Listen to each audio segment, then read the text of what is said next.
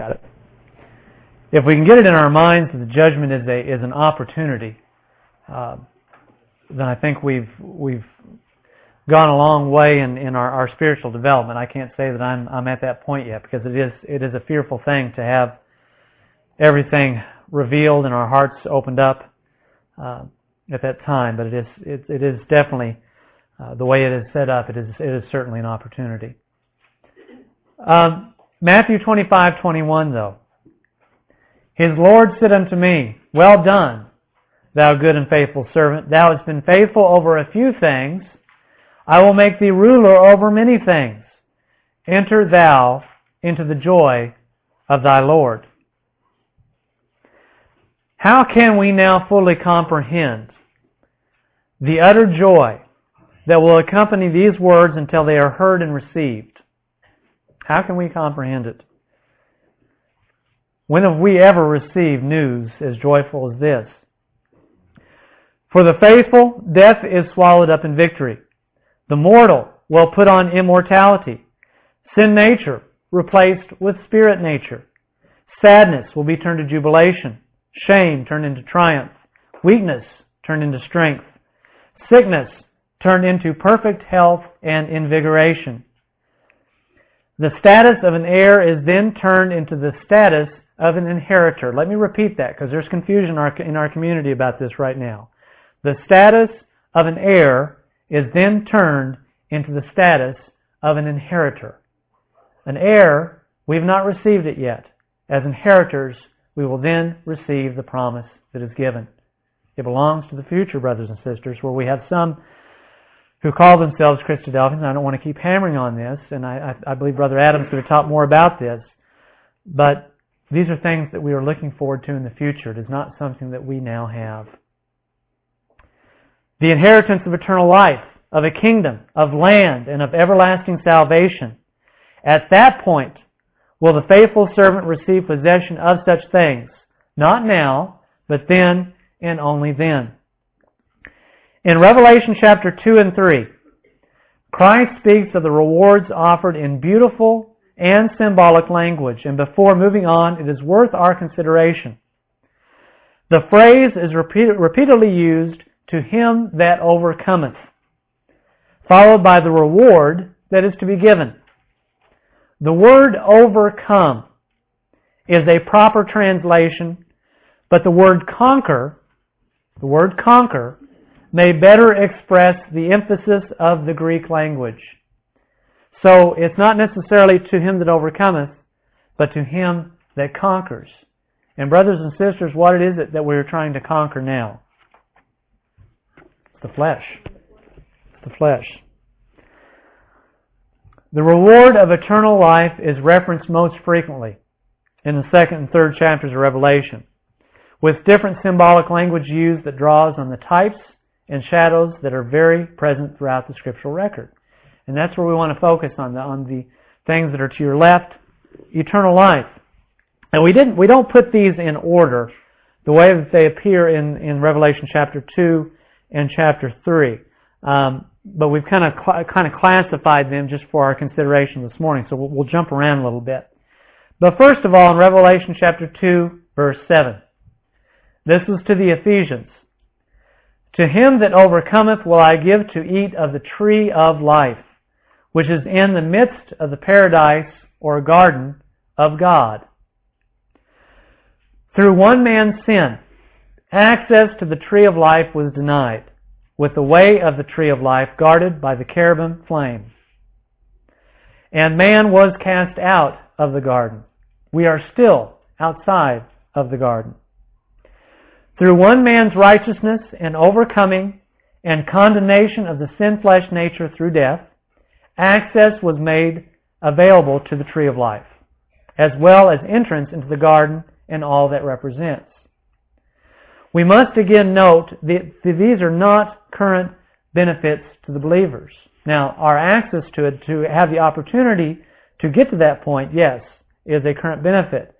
But actually being in the garden, partaking of the tree of life itself, are those things that belong only to those who overcome. We are not yet able to eat of the tree of life. We are not currently back in the garden. These things are strictly, undeniably, and without question reserved, as Christ clearly promises, to him that overcometh or conquereth. Now, how can there be any confusion about that? Revelation chapter 2, verse 11, to those of Smyrna. He that overcometh shall not be hurt of the second death. The judgment seat is a picture of extremes. To Christ's left, we see the excruciating mental agony that would go along with rejection and sentence to extermination. And on the right, we see an extreme sense of elation and that eternal joy that has just begun. O death, where is thy sting? O grave, where is thy victory? As we're told in 1 Corinthians 15, quote out of the Psalms. Revelation chapter 2, verse 17. To those of Pergamos it was said, I give to eat of the hidden manna. Jesus is the antitype of the manna that appeared in the wilderness.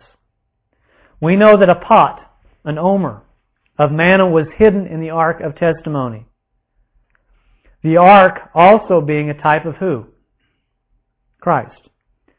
Likewise, immortality, eternal life, is currently hidden with Christ in the heavens, awaiting dispersion at his return. Interestingly enough, when the ark rested in Solomon's temple, there was no pot of manna found in the ark.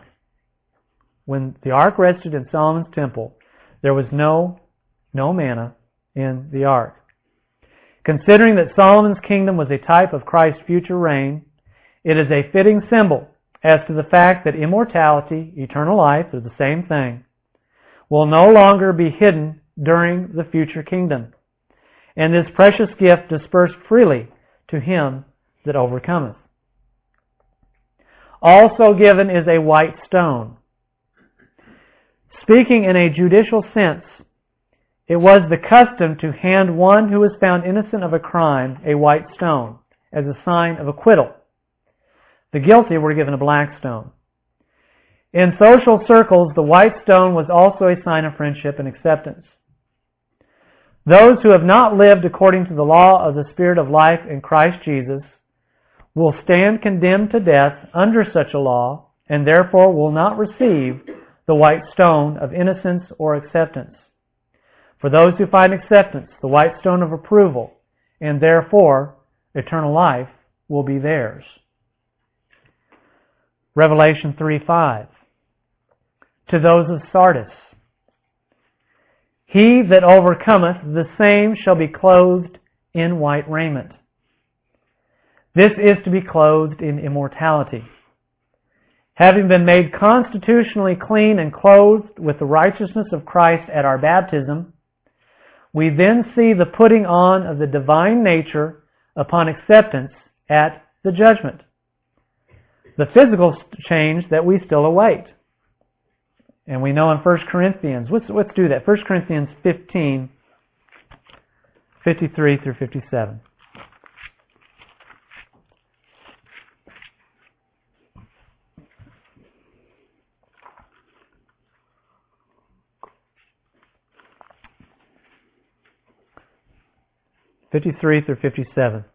For this corruptible must put on incorruption, and this mortal must put on immortality. So when this corruptible shall have put on incorruption, and this mortal shall have put on immortality, then shall be brought to pass the saying that is written, Death is swallowed up in victory. O death, where is thy sting? O grave, where is thy victory? The sting of death is sin, and the strength of sin is the law. But thanks be to God, which giveth us the victory through our Lord Jesus Christ. It is also promised in the same place, I will not blot thy name out of the book of life. There are pluralities of books that must be considered here. And again, as we go through this, I know that each one of these phrases, each one of these promises that are given, and we could spend probably a whole hour on, if not more, on just each one of these phrases. Because we're going through it very fast. This is just a summary. So we apologize if some important points are left out. But there are a plurality of books that are mentioned, and this is one of those subjects that really a lot could be spent here. In Revelation chapter 20, though a portion of the chapter is in reference to the end of the 1,000-year reign of Christ, verses 12 through 15 actually recollects or looks back at the manner in which the saints have been judged and the bride of Christ formed, according to Brother Thomas's translation of the Greek.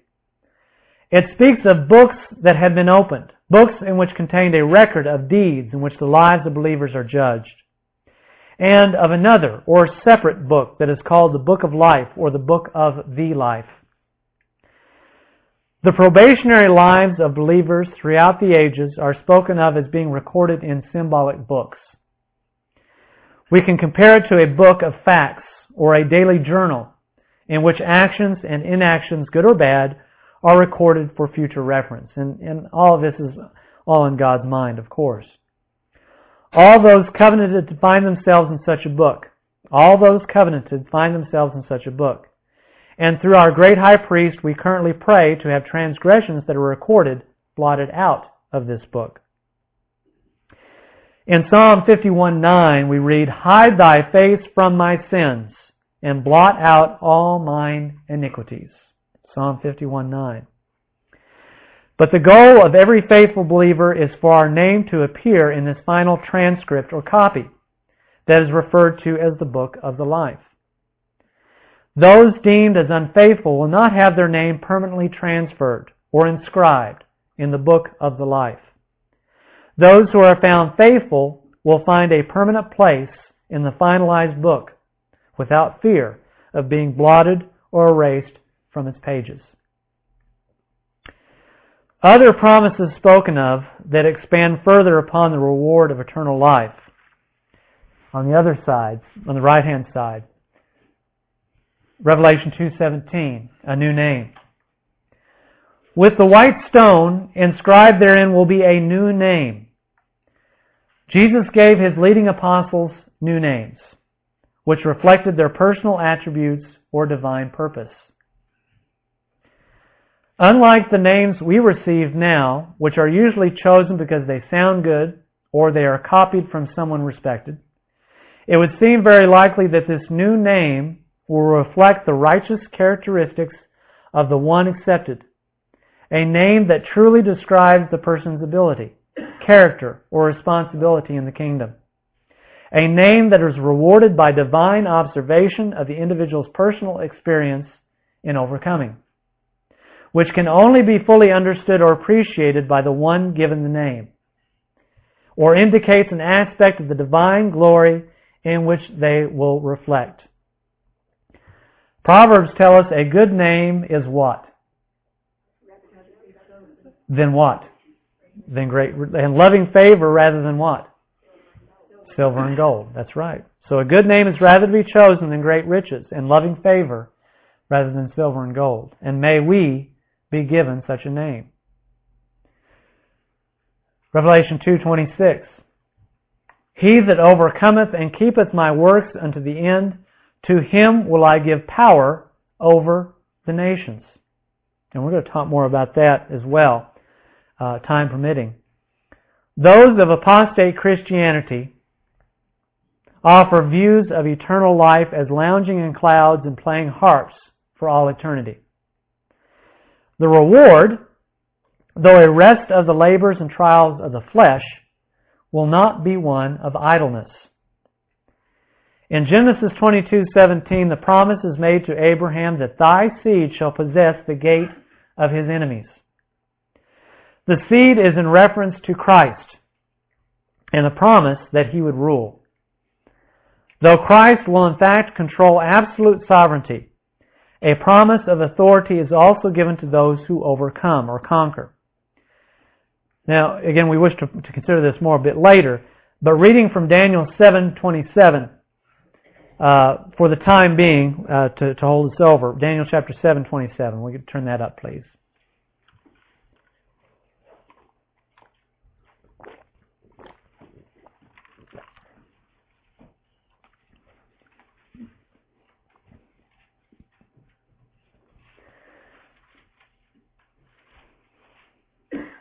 And again, these aren't just words. I mean, these, as we talked about it in some of our opening comments, these things are real, and it doesn't seem at times they seem like nice things that make us feel good for the present, but these are real things that will transpire.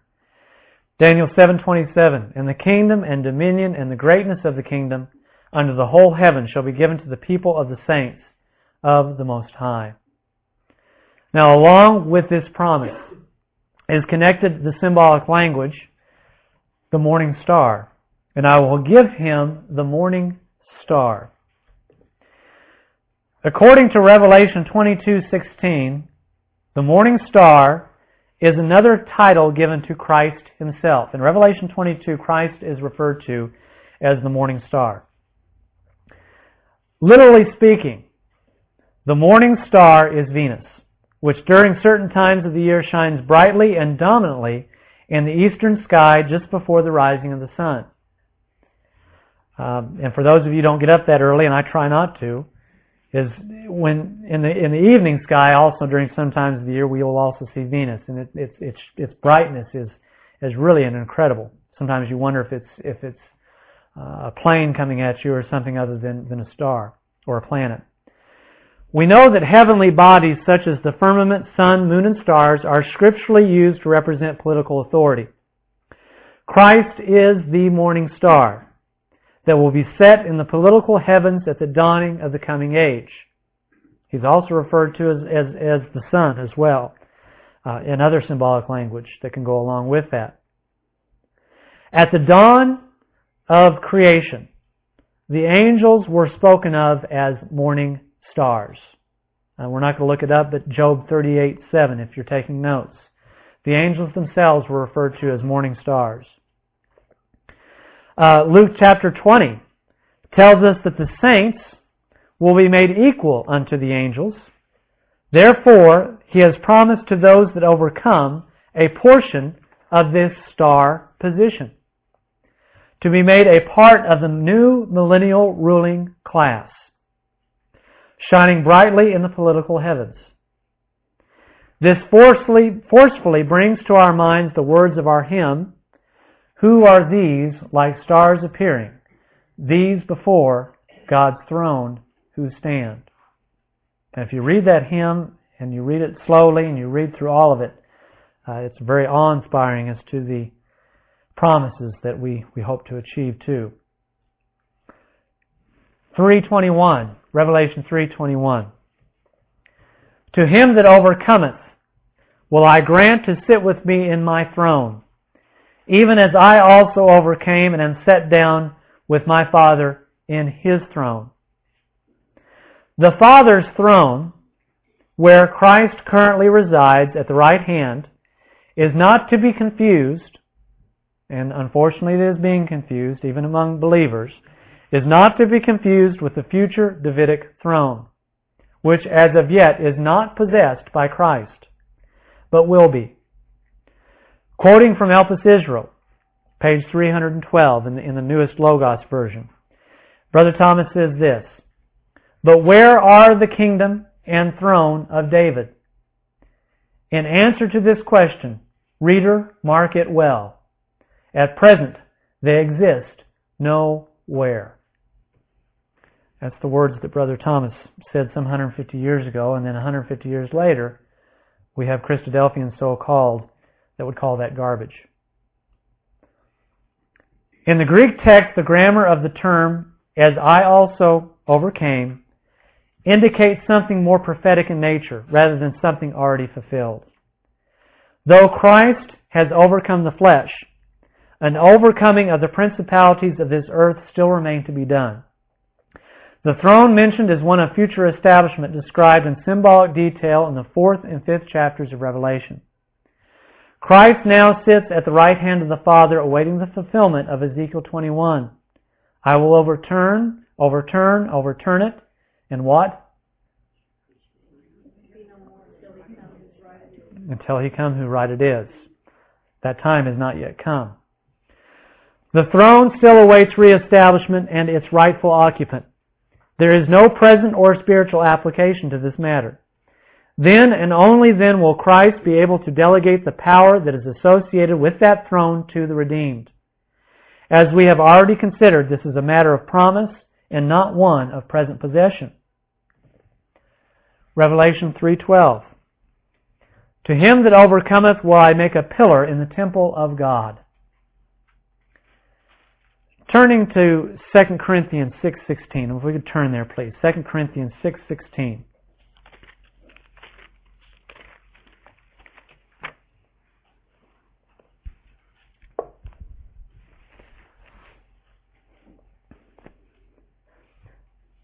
Concerning the saints, Paul makes this statement. He says, For ye are the temple of the living God.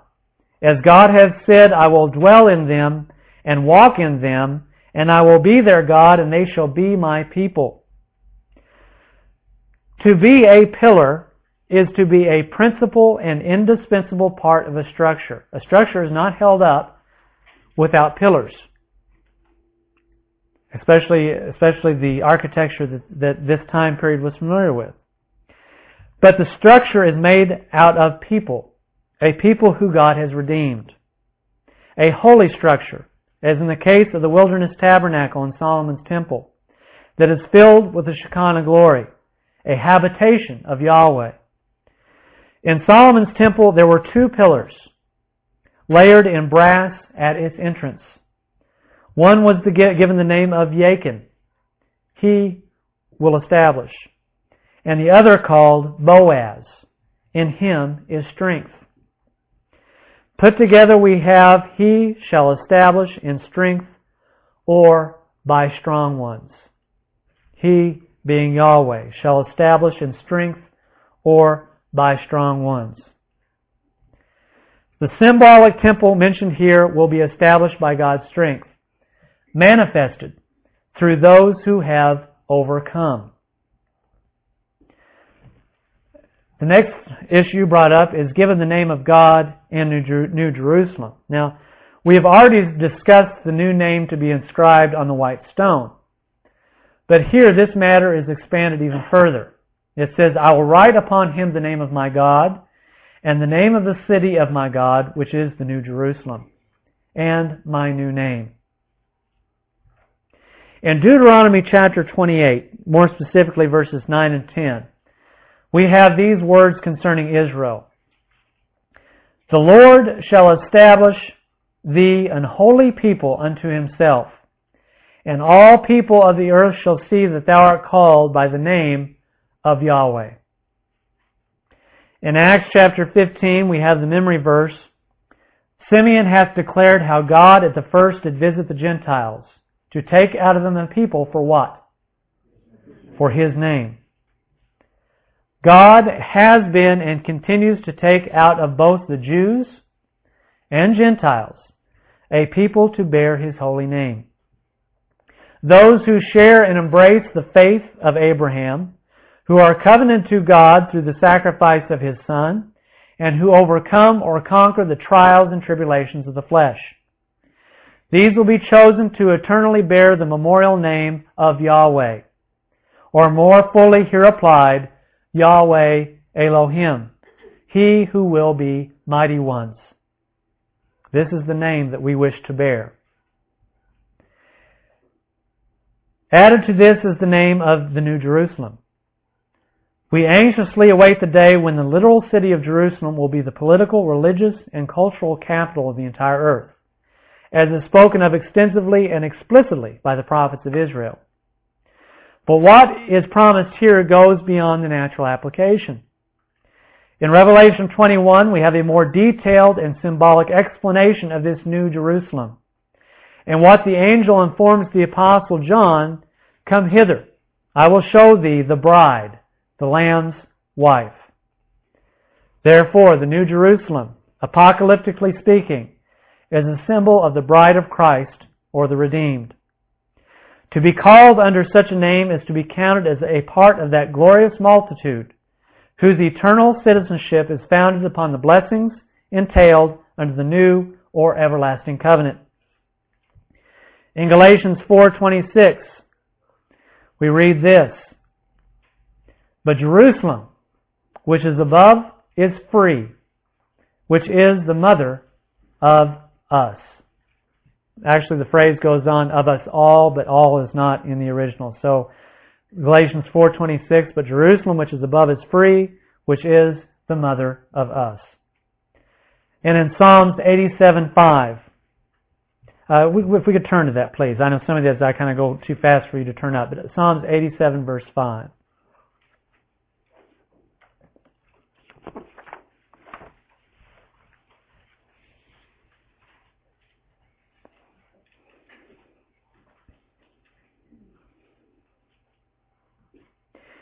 And of Zion it shall be said, this and that man was born in her, and the highest himself shall establish her.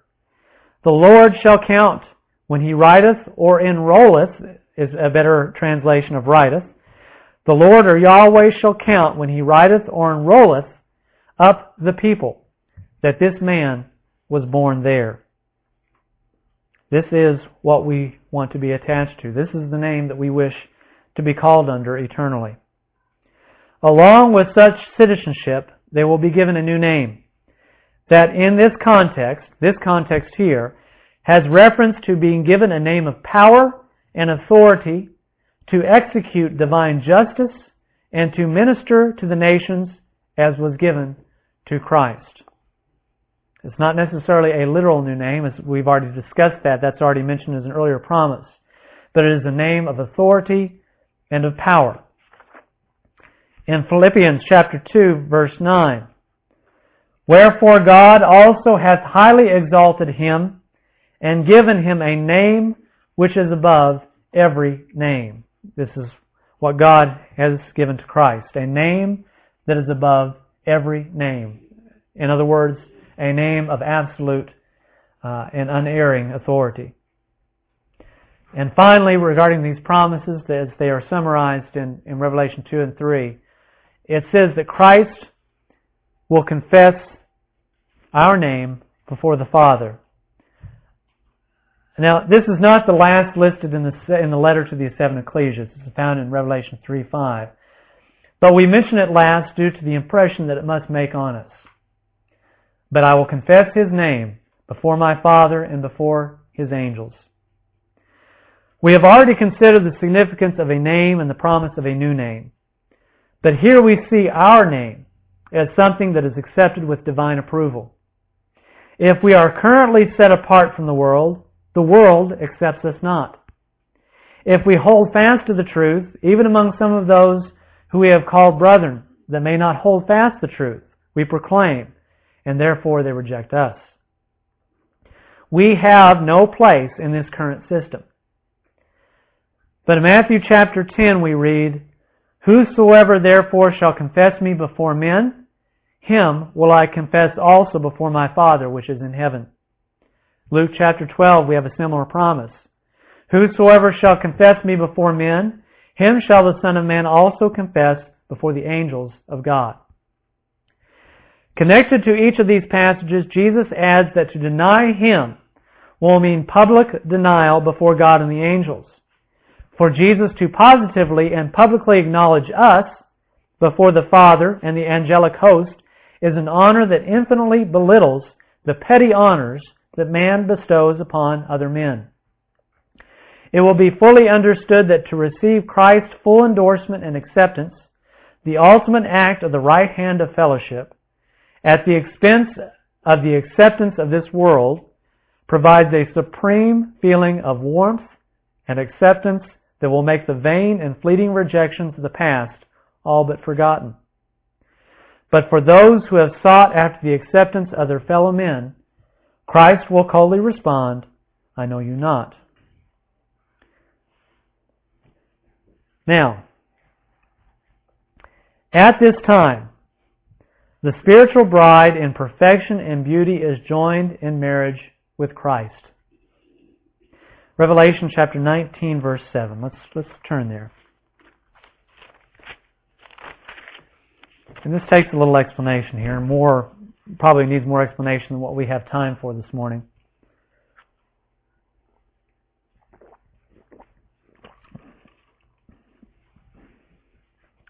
Revelation 19:7. Actually, backing up to verse 6. And I heard as it were the voice of a great multitude, and as the voice of many waters, and as the voice of mighty thundering, saying, Alleluia, for the Lord God omnipotent reigneth. Let us be glad, and rejoice, and give honor to Him, for the marriage of the Lamb is come, or it should be past tense, hath come, and His wife hath made herself ready. And to her was granted that she should be arrayed in fine linen, clean and white, for the fine linen is the righteousness of saints. Now, a distinction needs to be made between what is here referred to as the marriage of the Lamb and what is referred to in verse 9 as the marriage supper. It is important to note that the two phrases represent two different events, times, and locations. The marriage of the Lamb, as here referenced, is past tense and refers back, or is referring back to an event that had already taken place or precedes the general time that Revelation 19 points forward to.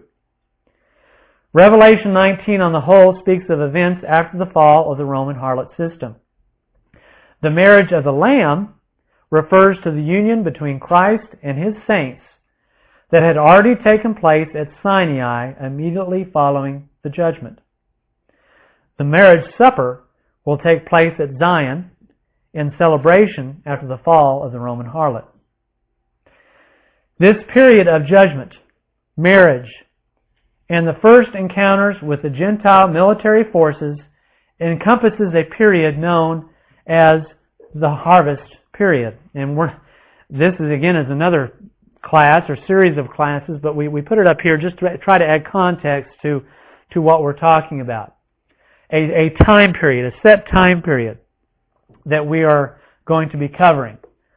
The time of judgment of the household and to the destruction of Gog.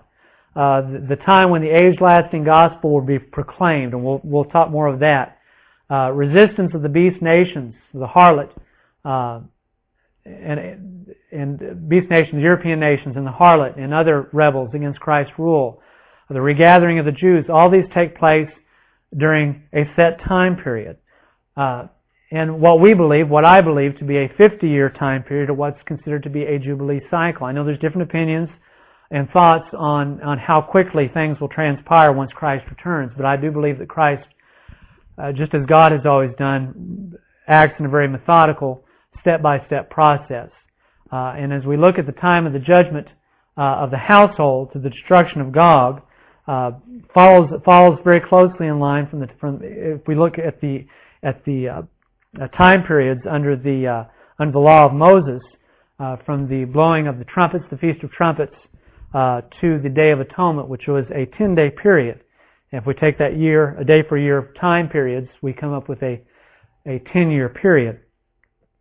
How long this period lasts, we cannot be sure, but we heavily lean towards the suggestions that the period of the judgment and following fellowship between Christ and His redeemed fits into a 10-year time period. And we'll bring this chart up in further consideration. This falls after the type of the 10 days between the Feast of Trumpets and the Day of Atonement. We also note that under the Mosaic ordinance, there was an allowance for the young men of war to have 1 year with their new bride before entering into the field of combat. So it would seem that there will be some amount of time devoted to joyful fellowship before the judgments of God on the nations commence.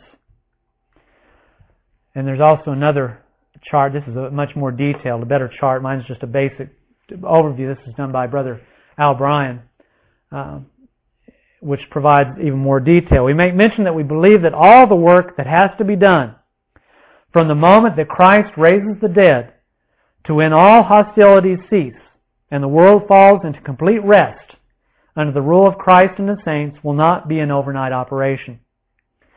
Based upon the types found in the law in the harvest and vintage periods, the Jubilee cycles, as well as prophetic time periods that are revealed to us regarding the final judgments, that we are looking at a 50-year time period from the resurrection to complete subjection of the nations. God has always developed events in a precise and methodical manner, even thinking to our own times. From the first Zionist Congress in 1898 to the establishment of Israel in 1948 was a 50-year process. The time for celebration will have to be temporarily put on hold. There will be monumental work to be done, and that is an understatement. Enemies to be destroyed, Israel to be saved from destruction and redeemed, and age-old promises to be fulfilled. During the time of judgment and of the joyous reunion of Christ and His true brethren, the world will have descended into madness and fury. Seas and waves roaring is the symbolic description. During this time, Russia and its confederacy, specifically identified by Ezekiel as Gog or Gog, by Daniel as the king of the north, by Joel as the northern army, with the blessing of the Bishop of Rome and of many nations, both Christian and Muslim, will think an evil thought and will have made its grand move against the land of Israel, which is graphically described in the prophets with fury, jealousy, and covetousness invading it, according to the prophet Ezekiel. As a cloud to cover the land is how Ezekiel describes it. The prophet Joel refers to this invasion as a day of darkness and of gloominess, a day of clouds and of thick darkness. Daniel refers to it by saying, "He shall go forth," this king of the north, "with great fury to destroy and utterly to make away many." Turn there to Daniel chapter 11, verse 45. And I know there's different opinions on how Daniel 11 fits into things to come, but I will stick to my convictions on the fact that I believe it's things that are yet to transpire. Daniel chapter 11, verse 45. It says, "And he shall plant the tabernacles of his palace between the seas in the glorious holy mountain," this being Jerusalem in Israel. "Yet he shall come to his end, and none shall help him." In verse 44, "And he shall go forth with great fury to destroy, and utterly to make away many." Bullinger makes the note in Bullinger's comments, to make away many means to devote many to extermination. That's the original meaning, to devote many to extermination. This is what's going on when Christ and the saints are joined together. Regarding Jerusalem itself, Zechariah prophesies in chapter 14, verse 2. "For I will gather all nations against Jerusalem to battle, and the city shall be taken, and the houses rifled, and the women ravished, and half of the city shall go forth into captivity." This will be the day when, for the first time in human history, that the frightening image seen by Nebuchadnezzar in a dream and interpreted through Daniel by the operation of the Holy Spirit will completely stand. And I don't know, I just have this up here. I'm not saying that Putin himself is the man to organize all this, but certainly by the things that he's been doing with Russia over the past few years and just within the past few weeks and months are very remarkable in their aggression and knowing that Israel is not on Russia's good side, even as we speak. So it's just amazing events that we're seeing that show the rise of this autocrat, who's even called a czar by the media, and his aggression in completing his will. And as we go further with this, understanding that Nebuchadnezzar's image will stand, we have to understand that in the past it has only existed in parts, designated to kingdoms that have come and gone. But now with the Babylonian, Persian, Grecian, Roman, and the clay-iron mixture united as one fierce, arrogant, and brutal kingdom, with the object of destroying the Jews of Israel and controlling their land, with political economic, and religious motivations. A mighty, mighty conglomeration of nations under the authority of Gog that come down against Israel to put an end to this problem, or what they perceive as a problem, once and for all. But Yahweh, through the instrument of His Son and of the bride, will openly reveal His own fury. The time of silence will have passed, and the day of judgment upon the nations will have arrived. At Christ's first appearance, His non-threatening demeanor was compared to what? What was Christ in His first appearance? He was compared to what? A lamb. A lamb led to the slaughter. His second appearance, He will be revealed as what? As a lion, as a man of war, as the Lion of the tribe of Judah. And does anybody know without looking, where that phrase, the Lion of the tribe of Judah, is found? I had to look it up. I'm sad to say I had to look it up. Revelation 5:5. And it's easy to remember. Just you know it's in the last book of the Bible. You know it's 5, and you know it's 5 again.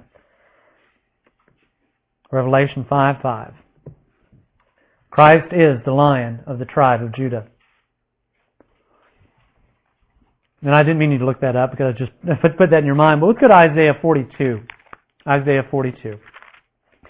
And the language is, it should make the hair on the back of your neck stand up. When you realize, when we see what's going on in the world, we see the abuses. We see especially the abuses towards Israel. The hatred that is directed towards her. Any move that Israel makes is not right. If they're merciful, they're still called bad. If they take harsh action against their enemies, they're bad. It doesn't matter what they do. There's nothing that they can do to satisfy the world. And it is a wonderful thing to think of the evil and wickedness that we see, what is going to be its end. Isaiah 42 verses 13 and 14. We're told, the Lord shall go forth as a mighty man. Yahweh shall go forth as a mighty man. He shall stir up jealousy like a man of war. He shall cry, yea, roar. He shall prevail against his enemies. And this is something to think about here. A lot of times we ask the question, why? Why does God allow the things to happen that we see going on? He says, I have a long time holden my peace. I have been still and refrained myself. Now will I cry like a travailing woman. I will destroy and devour at once. There's a time coming very soon where He will no longer refrain. Isaiah 34:8.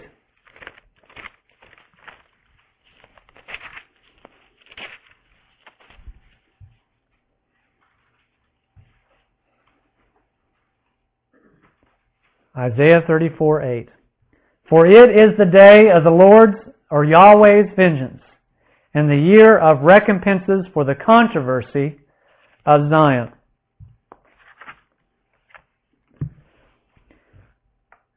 The instrument of this destruction will not be, as in times past, a hidden angelic force, but will be openly manifested through Christ and the redeemed saints.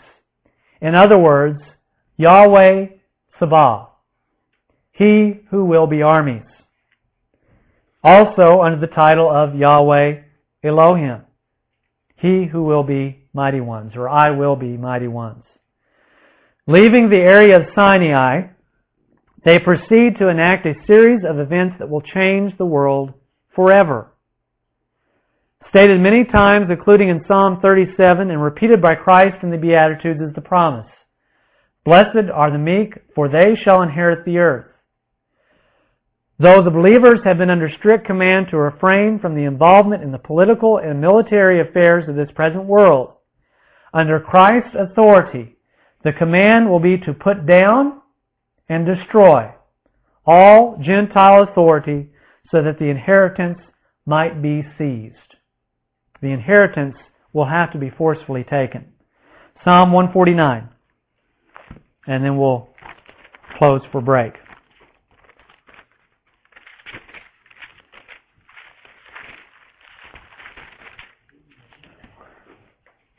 Psalm 149. Starting verse 6.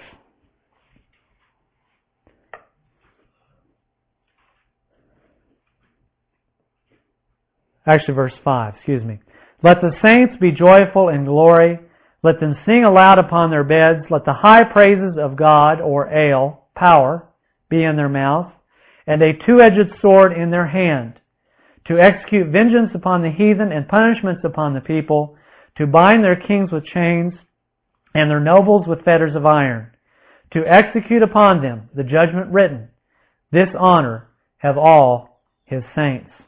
And we'll consider with our last lesson this morning this honor of destroying and subjecting the nations as we lead to the millennial age. We'll go ahead and take a break with that.